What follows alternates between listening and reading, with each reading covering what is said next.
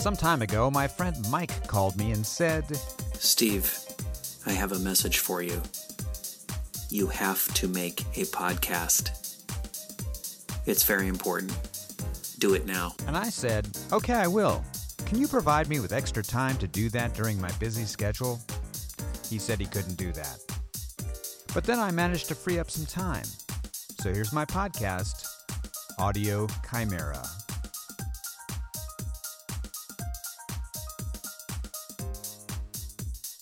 This is podcast number 25, Revelations, but without the Antichrist. Welcome to Season 3. I'm using a new microphone. It's a wireless, so I can move around a little bit and maybe get more expressive. Let's see what happens.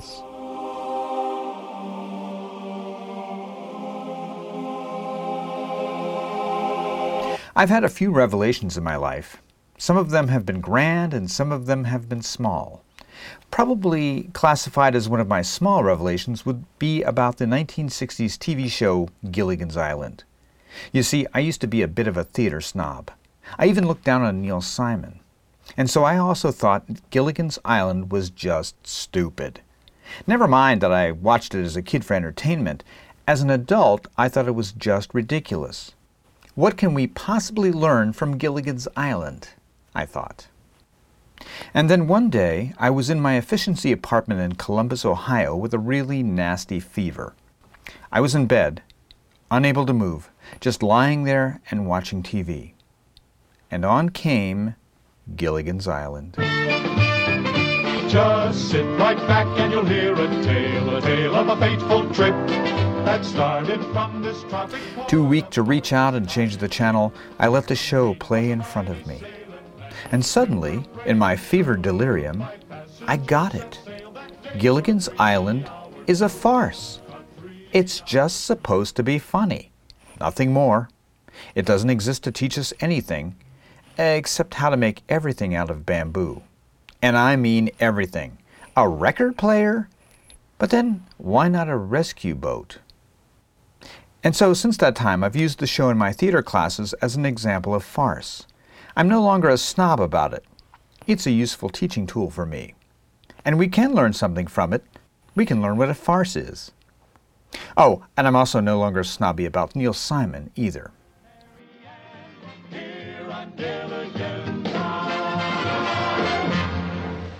Thinking about other revelations, another one that comes to mind is my thought on music loops. A few years ago, my one musician friend began using loops with some of his experimental compositions. I would listen to these and not be very impressed. Sorry, Jeremy.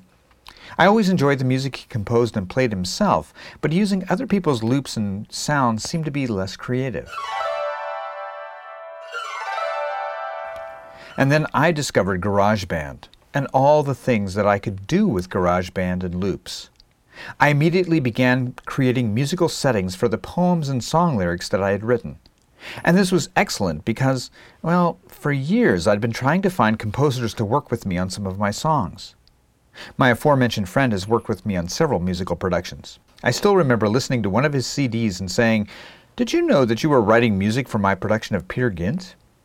He also provided music for my productions of Iphigenia, adapted from Euripides, and my original musical Dog Assassin. Prior to those experiences, however, I had attempted to work with several musicians with absolutely no success. So back to Columbus, Ohio once again. My friend Wes listened to a story of him in my wedding episode, number 24. He had met a guy who claimed to write music. Wes then acted as my agent and brokered a meeting between the two of us. Wes and I showed up at this guy's apartment. Also present was the guy's friend or roommate or whatever, who was more interested in smoking weed and listening to, and I quote, Floyd. I gave the erstwhile composer a binder full of song lyrics. And then I never heard anything from him ever again.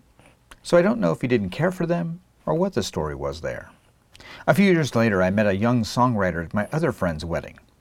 In order to get our collaboration started, I gave him the lyrics to only one song. It was entitled Siren Song, and it was a very serious piece about a man being tempted by another woman. The composer went away, worked on it, and eventually gave me a cassette tape. Yes, a cassette tape, labeled Siren Song. I was amazed to find that my serious, soul-searching song had basically been turned into a pop song with a happy, upbeat chorus. This ended my search for other composers for quite a few years.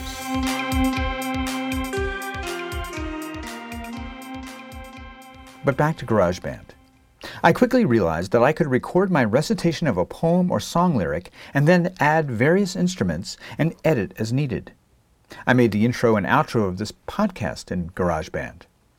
It was originally a music demo for someone else's project, but they didn't want it, and so rather than let it go to waste, well, here it is, put to good use. Since the topic of this episode is revelations, here are a few of my spoken word pieces with musical backing that deal with some sort of revelation.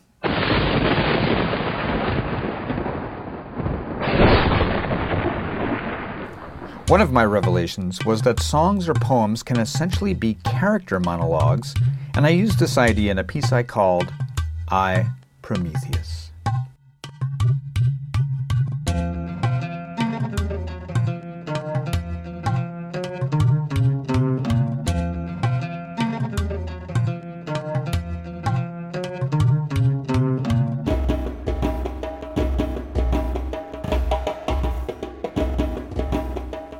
I, Prometheus, with eyes half closed and labored breathing, attempt to sleep for just a moment.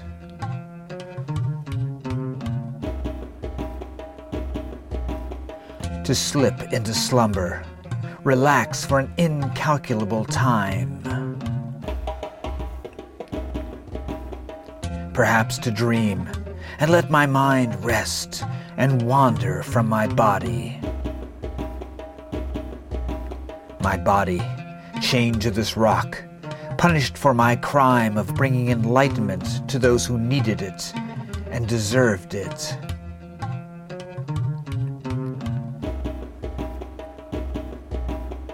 A simple giving act for which I spend eternity chained to this rock.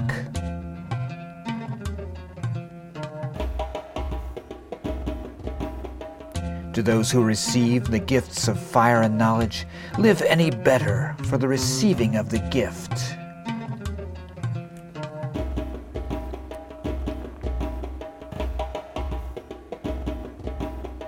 Daily, the eagle, sent by Zeus, comes to tear at my flesh, to slash at my flesh with claws and talons, to tear at my insides with talons and beak, to devour my liver, leaving me to heal, my body still chained to this rock.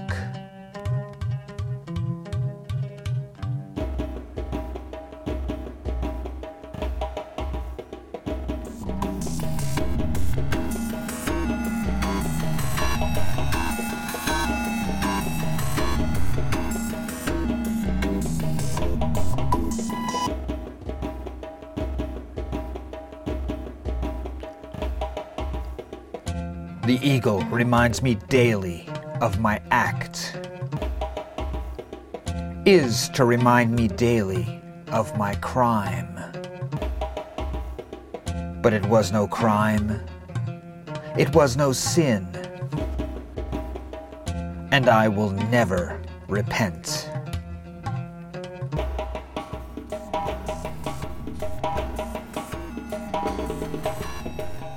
And even if I did repent, the eagle would still return daily and tear at my flesh daily. My waking hours spent healing, my nighttime hours wishing for a minute's sleep, a moment's rest, but never to forget my body and this rock and these chains forever.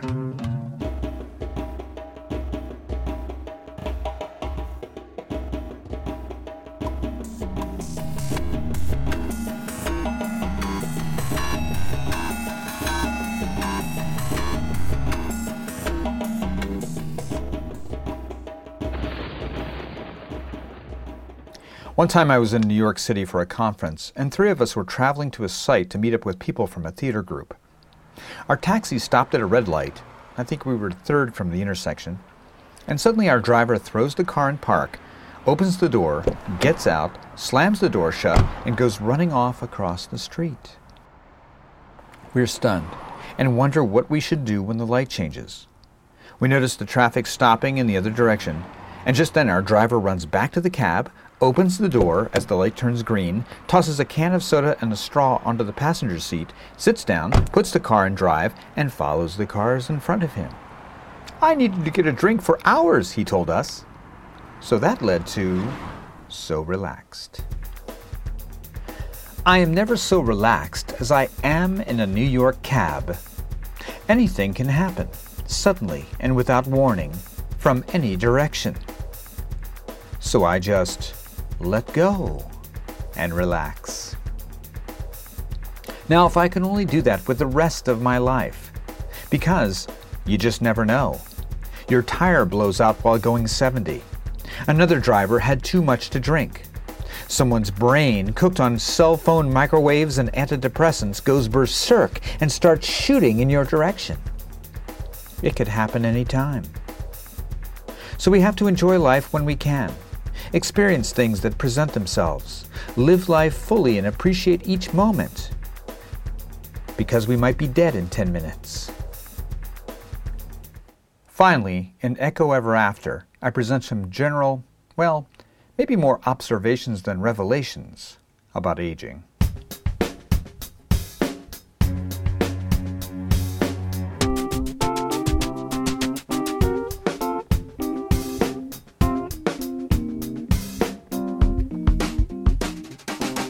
So many years ago, well, not so many, together we planted a single rose and let it grow a garden all around us. We stand hand in hand inside it today.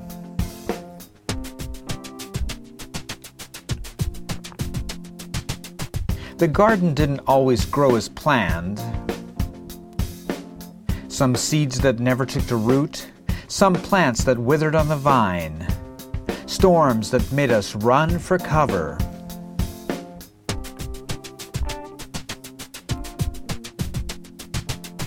But a path for us to walk was always there. We look back and see it clearly now. It seems everything has its season.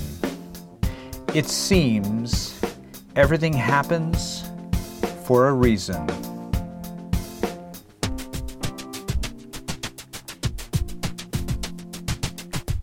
Birds drink from the fountain, a fountain filled with tears of laughter. Tears of laughter, joy, and love, and tender thoughts that echo ever after.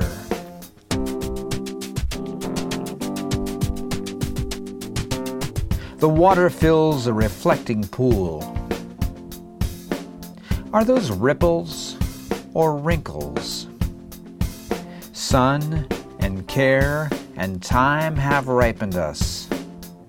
Have they made us wiser fools?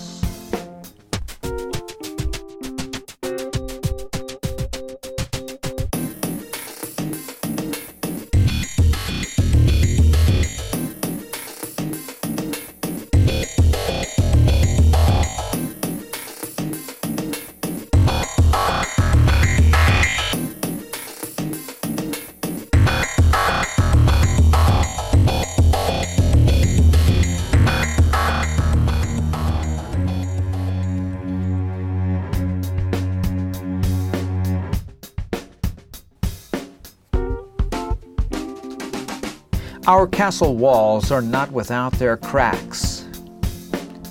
Our garden has its thistles and its thorns. The vines threaten yearly to smother all that we built, all that we have.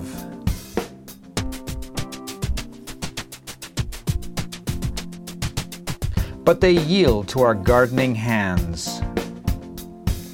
tending the growth as best we can. Time, wind, and weather smooth stone. We know this belongs to us, and to us alone.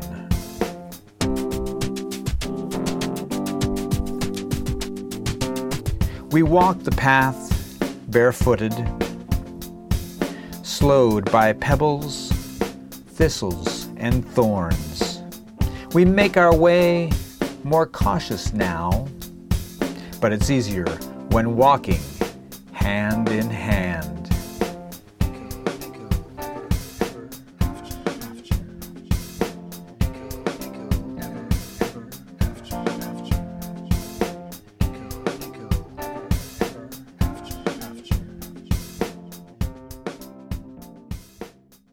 Though I have managed to flesh out some of my lyrics and song ideas with GarageBand, I still wouldn't mind working with an actual live composer who would create original music for a piece. But finding that composer has been tough. Maybe I need to figure out how to build one out of bamboo. Anything you want to hear more about from this podcast? I can elaborate. Just send your request to Stephen Shrum at musifire.com. That's StephenSchrum at Musifire, MUSOFYR.com, or leave a message at 724-835-4074, and I'll see what I can do. I receive no cash for products I mentioned, but please feel free to throw money at me to advertise here. For more information on my works, check out my website, musifire.com. For written works, search for me on Smashwords as Stephen Shrum or Musifire, or find me on Twitter, Instagram, YouTube, and Facebook. This is Stephen Shrum. Thanks for listening to Audio Chimera.